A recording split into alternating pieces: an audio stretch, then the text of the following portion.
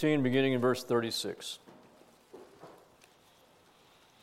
And after some days, Paul said to Barnabas, "Let us return and visit the brethren in every city in which we proclaim the word of the Lord, and see how they are." And Barnabas was desirous of taking John, called Mark, along with them also. But Paul kept insisting that they should not take him along, who had deserted them in Pamphylia, and had not gone with them to the work. And there arose such a sharp disagreement that they separated from one another. And Barnabas took Mark with him and sailed away to Cyprus. But Paul chose Silas and departed, being committed by the brethren to the grace of the Lord, and was traveling through Syria and Cilicia, strengthening the churches. I'll pray. Lord Jesus, thank you again for loving us. Thank you, God, for the redemptive work that you have accomplished and are doing in us.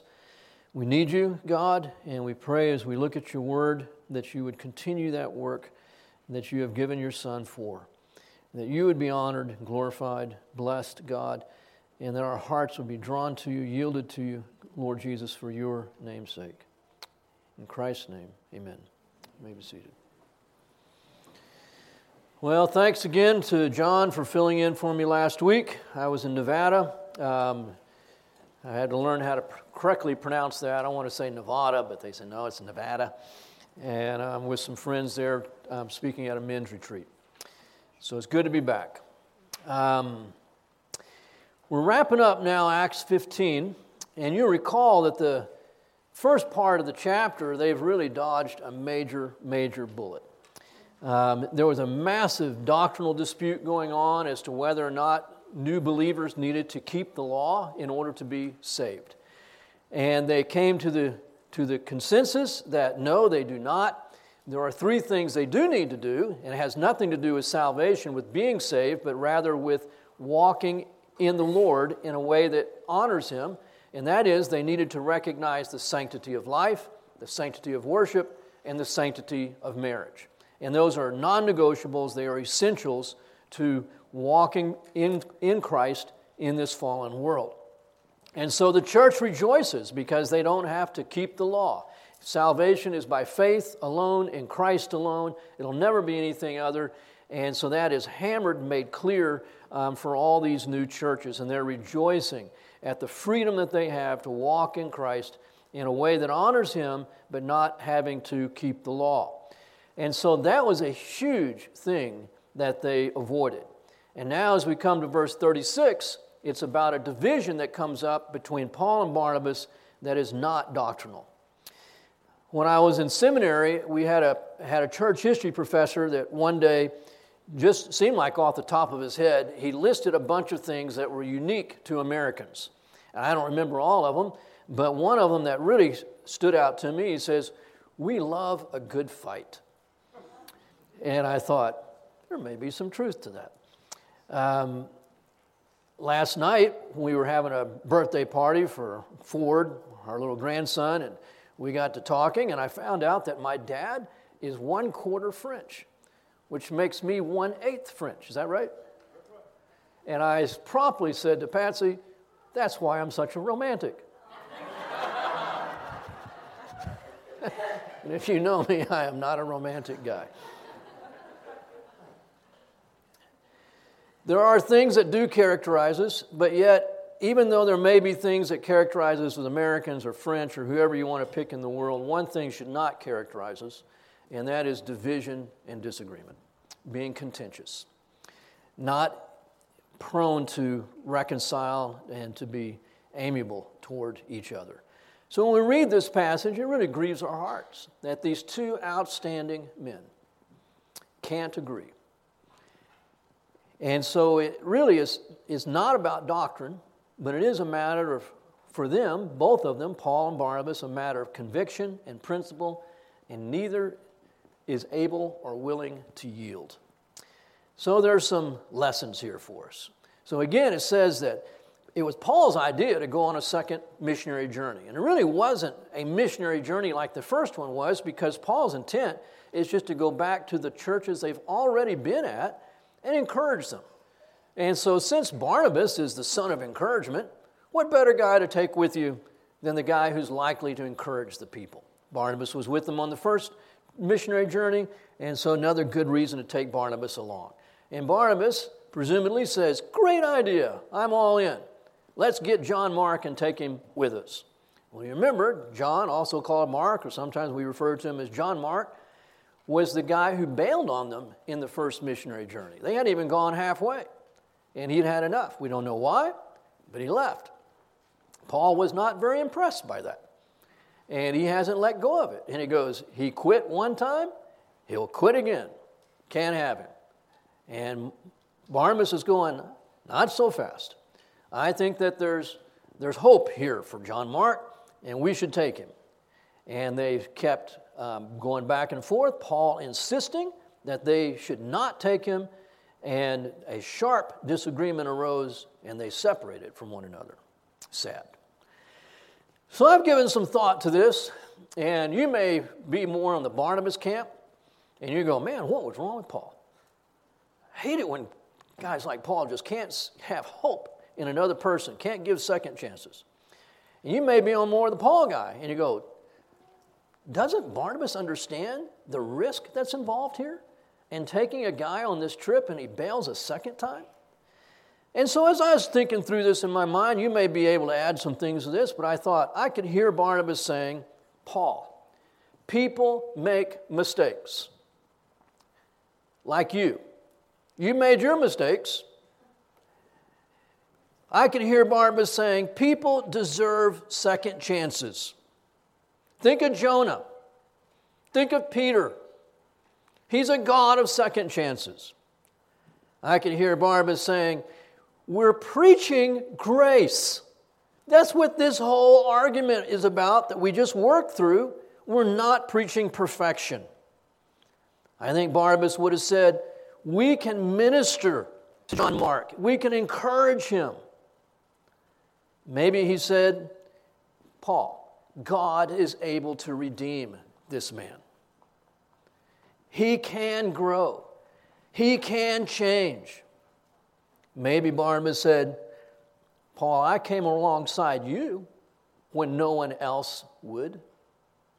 I believed you had changed. What's so different with John Mark? I can hear Paul saying, Barnabas, some mistakes are more costly than others. Some decisions are irrevocable. Barnabas, we need faithful, dependable men, ones we can count on. Barnabas, it is true we preach grace, but we also preach Christ being strong in our weakness. And John Mark is not an example of what we preach. We preach the sufficiency of Christ and His grace. John Mark has denied what we preach. John Mark isn't ready. He isn't dependable. So when it comes down to it, maybe Barnabas would have summarized and said, this is the deal. This is the principle that I cannot move from. People need grace. And maybe Paul would have said, this is the principle I can't move from. Grace is sufficient. And John Mark has denied the sufficiency of God's grace by running when things got tough. So who's supposed to yield?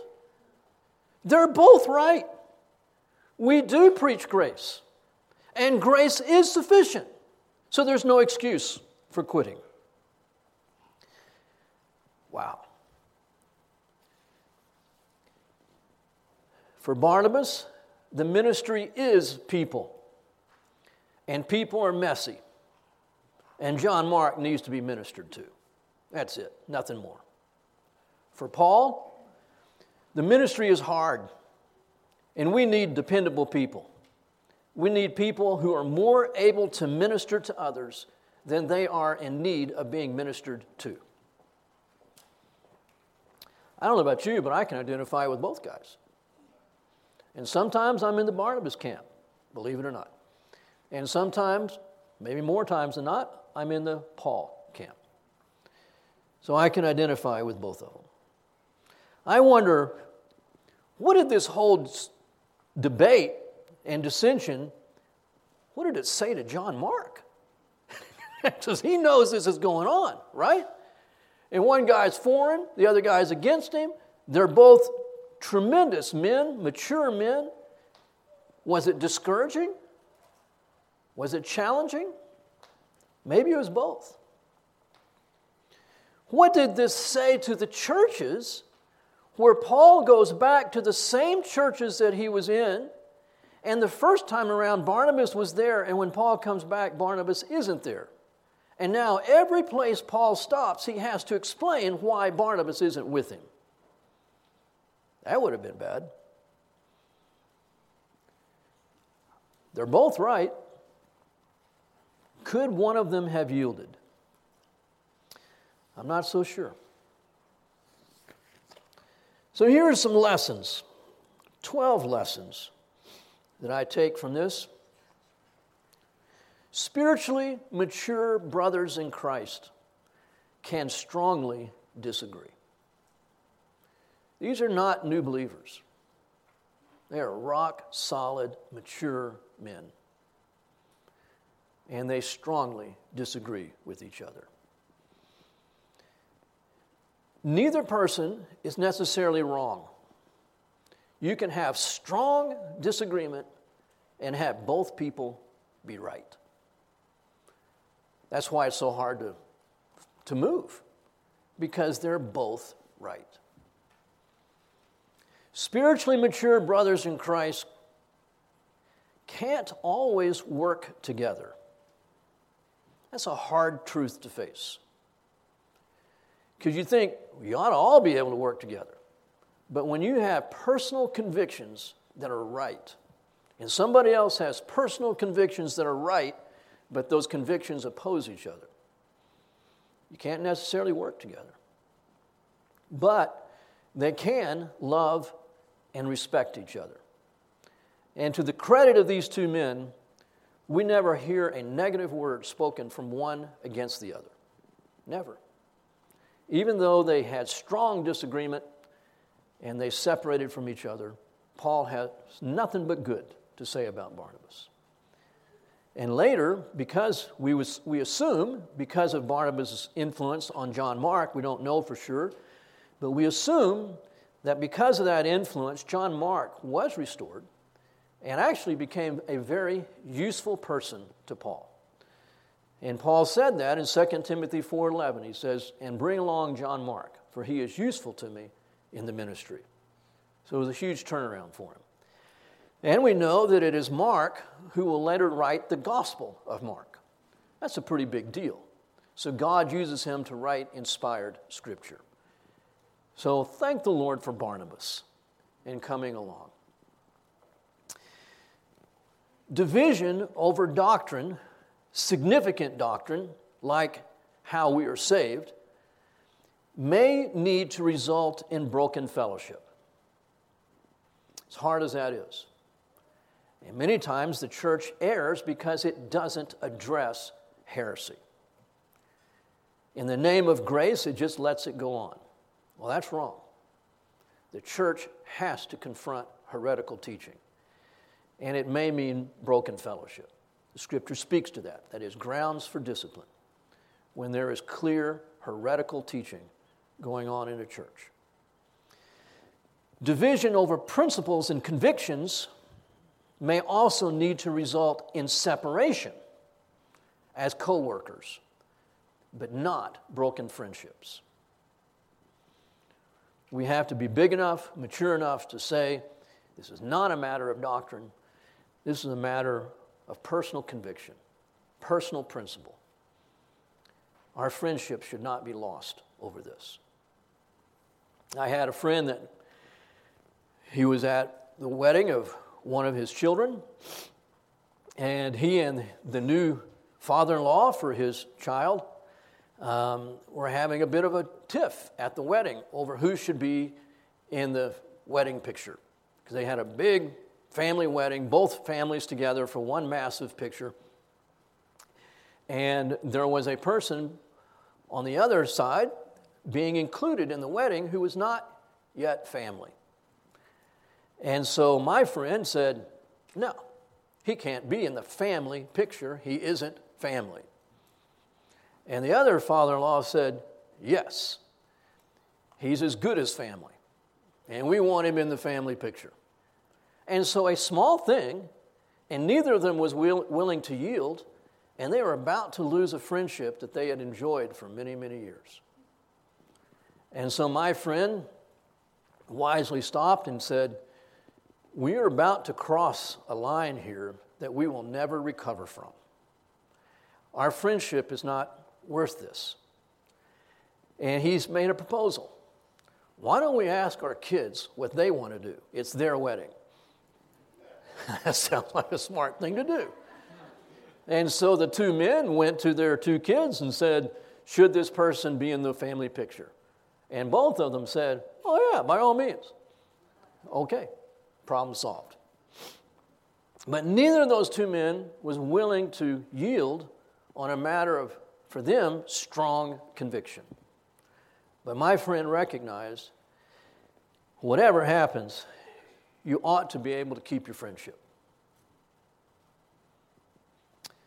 Spiritual maturity and doctrinal agreement does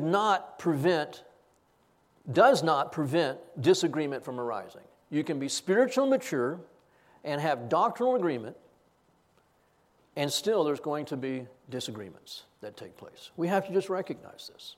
It's part of being human. The important thing is to avoid sinning as we disagree. Too much heat, harsh words, making it personal. Honestly, this is why I've found, in my own experience, it's a lot harder to disagree with family members than it is with non-family. Because with non-family, you tend to be a little more careful about what comes out of your mouth. But with family, we tend to say the first thing that comes to mind. Too much heat, harsh words, making it personal. And so much is lost. We sin over something that is not in itself sinful. Another lesson, no one should be forced to compromise their convictions. Convictions should be respected. When we don't respect people's convictions, we are not respecting them. I may not agree with them, but I should be mature enough to recognize this is not a doctrinal issue. And however they came to their convictions, it represents who they are. And if I love them, I'll respect them and allow them to hold their convictions and not feel that they have to be defeated.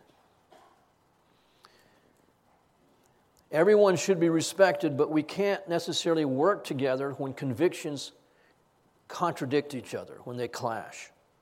We should seek peaceful resolution. We must seek to preserve the unity of the Spirit. Even if we can't work together, we can and should continue forward in ministry. We just can't continue together. So Barnabas disagreeing with Paul doesn't mean Barnabas should quit the ministry. It doesn't mean Paul should quit the ministry. They need to move forward. People have different roles to play in God's economy. Ministries have different roles. We cannot be all things to all people. We just can't be. Barnabas' ministry was coming alongside people. That was not Paul's ministry. Not saying Paul never came alongside people, but that was not the main thrust of his ministry. Paul had to stay true to his gifting and his calling. And so did Barnabas. Great disappointments often follow great victories. In the first part of Acts, tremendous victory. And then the last paragraph of Acts, big disappointment. Paul and Barnabas were excited about the victory, as they should have been. but they couldn't work out a personal matter of principle. I think it's obvious as we look at the rest of Acts that God used this separation for good. I'm not saying God caused it, but God works all things together for good. Even dissension between brothers, God can bring good. John Mark was restored, and he grew, and he became useful. Paul chose Silas to go with him. It seems that Silas was a Roman citizen like Paul. And when they cross over into Macedonia, and they both get thrown into prison, Paul is able to say, we're not just walking out of here under the cover of darkness. We're Roman citizens, and we were mistreated. He couldn't have said that if Barnabas had been in prison with him. So Silas became a more strategic partner as a Roman citizen with Paul than Barnabas would have been. We know that because of this separation and John Mark not being there, that Paul needed a John Mark.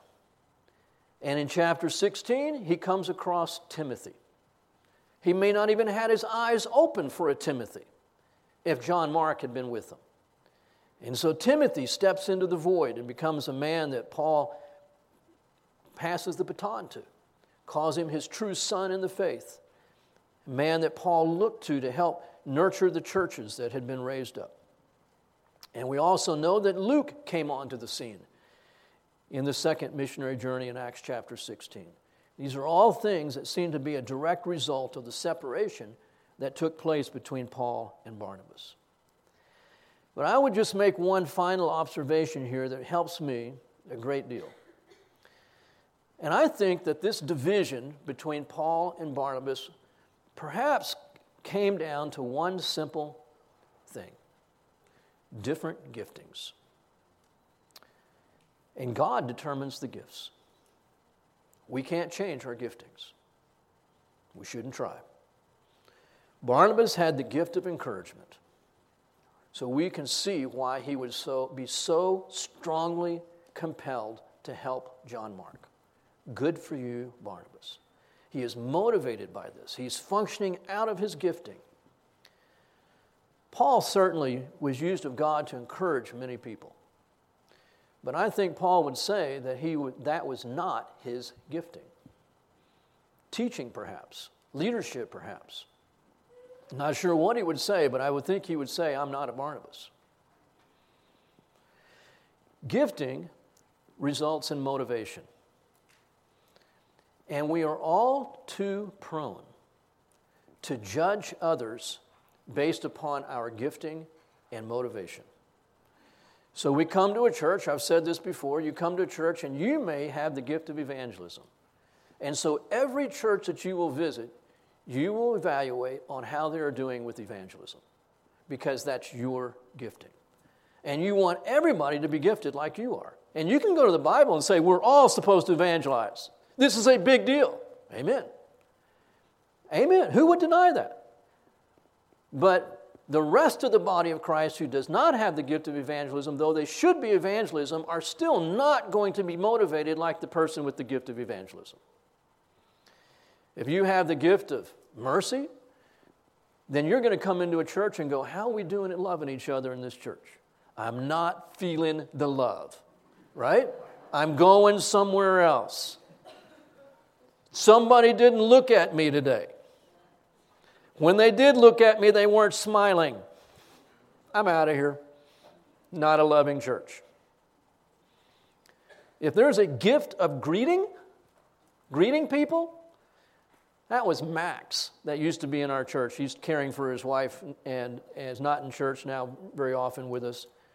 I don't know if that's a spiritual gift, but if it is, that man has it. And he'd walk in. We've had people say, I'm in Bernie Bible Church because of the guy that hands out the bulletins. Praise God. Another church, you'd go, wouldn't go to that church. They don't hand out bulletins like Max does.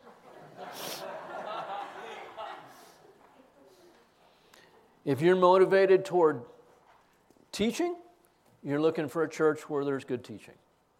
And you'll judge other churches because it doesn't come up to what you're looking for. So you can see, this helps account for why we even have different churches. Because of the motivation that's there, and behind that, the gifting that God's given us. From the gifts come motivations. And from the motivations come ministries. And no two people have the same gifting, the same motivation, or the same ministry. And certainly no two churches. So we have to acknowledge this. And say, one person, one church cannot be everything to everybody. One person certainly cannot. We do need each other. And God is going to use different people at different times exactly as we need, and that's not something that we can entirely orchestrate, nor should we. But God will take care of those who are His. And we need to take care not to unnecessarily divide, not to become at enmity with people who are simply motivated differently than we are. Paul and Barnabas did not become enemies, and neither should we. On matters of personal conviction that are not doctrinal or explicitly stated in Scripture, show grace. They couldn't work together. They couldn't travel together. But they were still friends. There was grace that was shown. They were not judgmental toward each other. I think that comes out. They strongly disagreed. But I think if you and I had been there, there would have been no words that had to be drawn back. No harsh judgments. No mischaracterizing their hearts and motivations. Both were highly motivated with purity in their hearts. But they couldn't work together. At our church, here at Bernie Bible, just to kind of bring it down to where we live, I have so many times over the years commented to people how God has preserved us as a body from dissension and division. I thank God for it. There's never been a church split to come off Bernie Bible. Praise God. We've never had contentious board meetings, business meetings. Praise God. It's been a wonderful church of peace and harmony and unity. I will say that sometimes we have had people who have left who disagreed with our convictions or our way of doing things. Seldom have people left over our doctrine. When they've left, it's been for things like, you really ought to have more programs. I understand that. Some churches have lots of programs, and there's a place. I think it's for that. Because I'm not motivated toward that, I tend to think it's overdone. But I appreciate those churches that have strong youth programs. I appreciate those churches that have strong Awana programs. There is a place for those that have, mother preschool programs and different things that go on. There's a place, a vital place for different programs that churches are doing. And those that have left have usually left because they just were looking for something that wasn't Bernie Bible Church, at least at this time. But I can say that most of them did not leave angry. And there is still friendship. And I appreciate that very much. I would rather they stay, but I'm grateful that they were not contentious. And I continue to pray that the unity and brotherhood is preserved and maintained. Any other religious book, we would not have a passage like this to look at. Because the failures of men are glossed over. But God gives us a book where we see men as they really are. And again, I'm not saying this is a great failure here. I don't like that there was sharp disagreement. That kind of tells me maybe they might have hurt each other a little bit here. I don't know for sure. But I really appreciate that the Bible tells us that good, godly, mature people can disagree. And neither one of them's wrong when it comes to things that are not doctrinal. And I would pray that that would be constantly maintained in our fellowship as well, and that we would realize that no church and no individual can be everything to every person. Just can't, it's not possible. We've had to look at that over the years at His Hill. And we can't just define it, but what spectrum of humanity can we minister? And obviously, the Bible school at His Hill cannot minister to the entire spectrum of humanity. It's just not possible. We have to live in the boundaries and the confines that God has established for us. This is what God has given. Sometimes God enlarges that. Sometimes He changes it, takes things away, whatever. A lot of that depends upon the staff that you have at any given time, because God ministers through people. And it's hard because you want to minister to everybody, but you can't always be everything to everyone. Chapter 16, they start their second missionary journey. And just a couple of observations here. I think if anything, in these first few verses of chapter 16, we see that God is leading in numerous ways. It says in chapter 16, verse 1, "And he also came to Derbe and to Lystra, and behold, a certain disciple was there named Timothy, the son of a Jewish woman, who was a believer, but his father was a Greek. And he was well spoken of by the brethren who were in Lystra and Iconium, and Paul wanted this man to go with him." So this becomes the guy who fills the void that John Mark would presumably have been in, a Timothy. So we see that God is able to raise up people for the ministry that He wants to have with us, through us, and among us. And so God brought along a Timothy. And again, we see this, God constantly do this. So when churches they see an area where a ministry within their fellowship that needs to take place. Nobody's more concerned about that need being filled than God. It's like when God said to Adam, Adam didn't know he had a need for a wife. How could he not know that? Well, he didn't. He was pretty happy being a single guy until he started seeing all the animals paired up. And he goes, something's not right here. And I'm alone. And God said, right, now I'll give you a wife. And so God let Adam see the need, and then so God could meet the need. Adam didn't meet the need. God met the need. And it has to be that same way that we live our lives. We'll see the need and then turn to God and say, God, here's the need.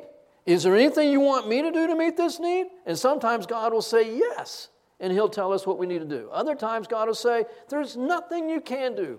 Wait on me and I'll take care of this. And so this was a situation where Paul didn't go out and put out a job opportunity and say, he didn't put it on the internet and said, I need a guy. It just happened. And he goes, wow, this is here. Here's the guy. This is exactly who I need. And so God sovereignly supplies the right people for the right ministry at the right time. It's amazing how God does this. But this man, Timothy, was half Jew from his mother's side, half Gentile from his father's side. Well, that's a problem when you go to minister to Jewish people, which was a significant part of Paul's ministry, because they would have asked, knowing Paul had a Gentile father, they would have asked, has Timothy been circumcised? And Timothy would have had to say no. And they go, well, you're not coming in our synagogue and teaching the word. Because see, Paul was going to synagogues, and he was teaching the word in those synagogues. They would say, you have anything to say, brother? And he'd stand up and he'd speak from the scriptures, just as Jesus did. And so it's unlikely Timothy would have been given that opportunity. So doctrinally, he did not have to be circumcised. But as a matter of just practicality, he better get circumcised. And so God gave Paul the wisdom to understand this is not a doctrinal issue. This is a practical issue. It's a cultural issue. But he gave him the wisdom to say, Timothy, we got to take care of this. And so Timothy had to get circumcised. But when it came to Titus, who was 100% Gentile, Paul will write in Galatians and say they wanted him to be circumcised too. And Paul will say, ain't going to happen. Because there he knew that would be messing with the gospel if they said that Titus, a Gentile, had to live according to the law. Nope, not going to happen. And he dug in on that one. So that takes the wisdom of God. Timothy, circumcise him. Titus, no way. So God is supplying the right man at the right time for the ministry that God has raised up. And God is supplying the wisdom for living in potentially contentious circumstances. In verse 4, now they were passing through the cities, and they were delivering the decrees which had been decided upon by the apostles and the elders who were in Jerusalem for them to observe.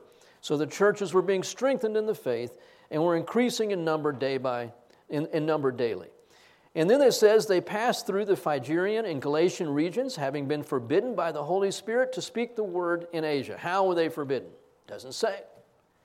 And so we can think maybe it was just the sense of the Spirit of God within them, all these men collectively, and they're just saying, we're not feeling good about this. And so they took that as being from the Holy Spirit. That's one answer.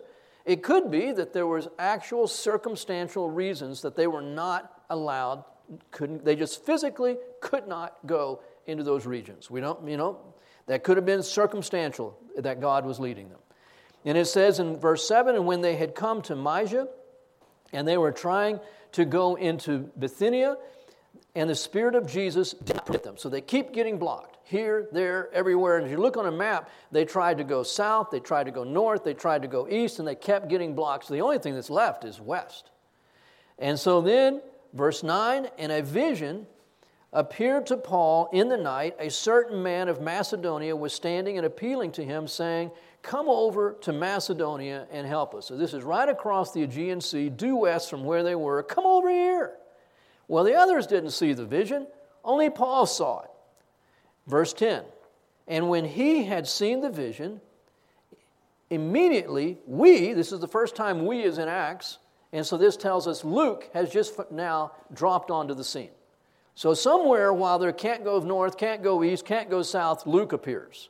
And now Luke is a traveling companion with them. Immediately we sought to go into Macedonia, concluding that God had called us to preach the gospel to them. So a couple of points here.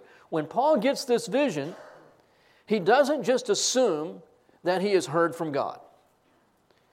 Because even unbelievers have visions and dreams. Okay? So just having a spiritual dream or a spiritual vision doesn't mean that came from God. And Paul is mature enough to recognize that, so he wakes up the next morning and he says, guys, I got to tell you what I saw last night. And he brings in all of his traveling companions with him, relates it to them, and they unanimously decide this is from God. They didn't just take Paul's word for it, and Paul didn't just stand on the vision. In fact, Paul's going to say that we should not stand on visions and dreams. Okay?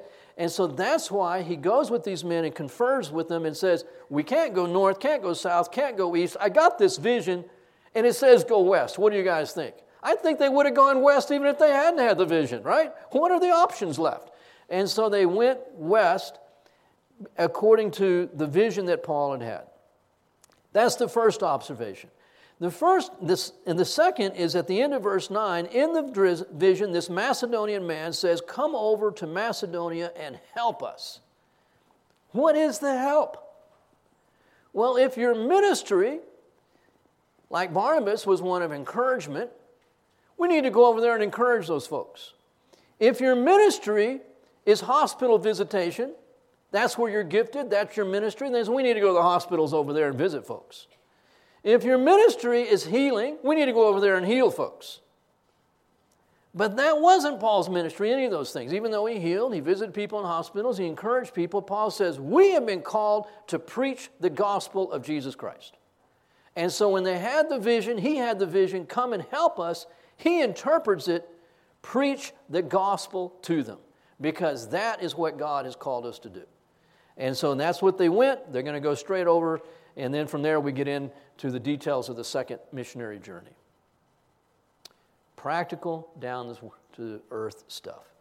We shouldn't take from this that God always leads through visions and dreams. If God does speak to us in a vision or dream, as Scripture said, we don't stand on that. We stand on God's Word. But this does show us in the different ways that God is in sovereign control over our lives. To direct people to the right ministry at the right time. I'm constantly praying that all through the years. Right people, right time for the ministry that you have, Lord. The Lord gives wisdom in the midst of circumstances. James says, if anyone lacks wisdom, let him ask of God. He gives to all men generously without reproach. And God is constantly in the business of giving us the wisdom we need so that we can live in a way that mitigates the dissension and strife. We can live at peace, maintaining the unity. And God directs the steps of His people. Sometimes in this way, other times circumstantially, but God directs our steps and we can know that He is guiding us. Different people, different gifts, different motivations, different ministries to the glory of God. Amen? I'll close us in prayer. God, thank you so much for your ways with us, that in the great diversity of your body, that we can have unity like this world knows nothing about. And at this time, God, when there is so much dissension, so much division and anger and strife, God, all the more important that we as your people live in a way that does not demonstrate the ways of the world. That we be able to disagree and love each other. Maybe to have to not be able to work in the same ministry, but can still sit down at the same table and eat together, pray together, and maintain the friendship that we have in Christ. I pray, God, that we would be wise and careful, that what we divide over, God, that it would be essential. And that how we divide, that it wouldn't be dishonoring to Jesus. And thank you, God, that we're alive at this time, where your church, truly a light set on a hill, that we can be part of that, and that we can be examples before this world that is striving and working and warring after what you've simply given to us through faith in Christ. I pray that we would truly reflect, God, your goodness and grace through our love for each other as well as our love for you. In Christ's name, amen.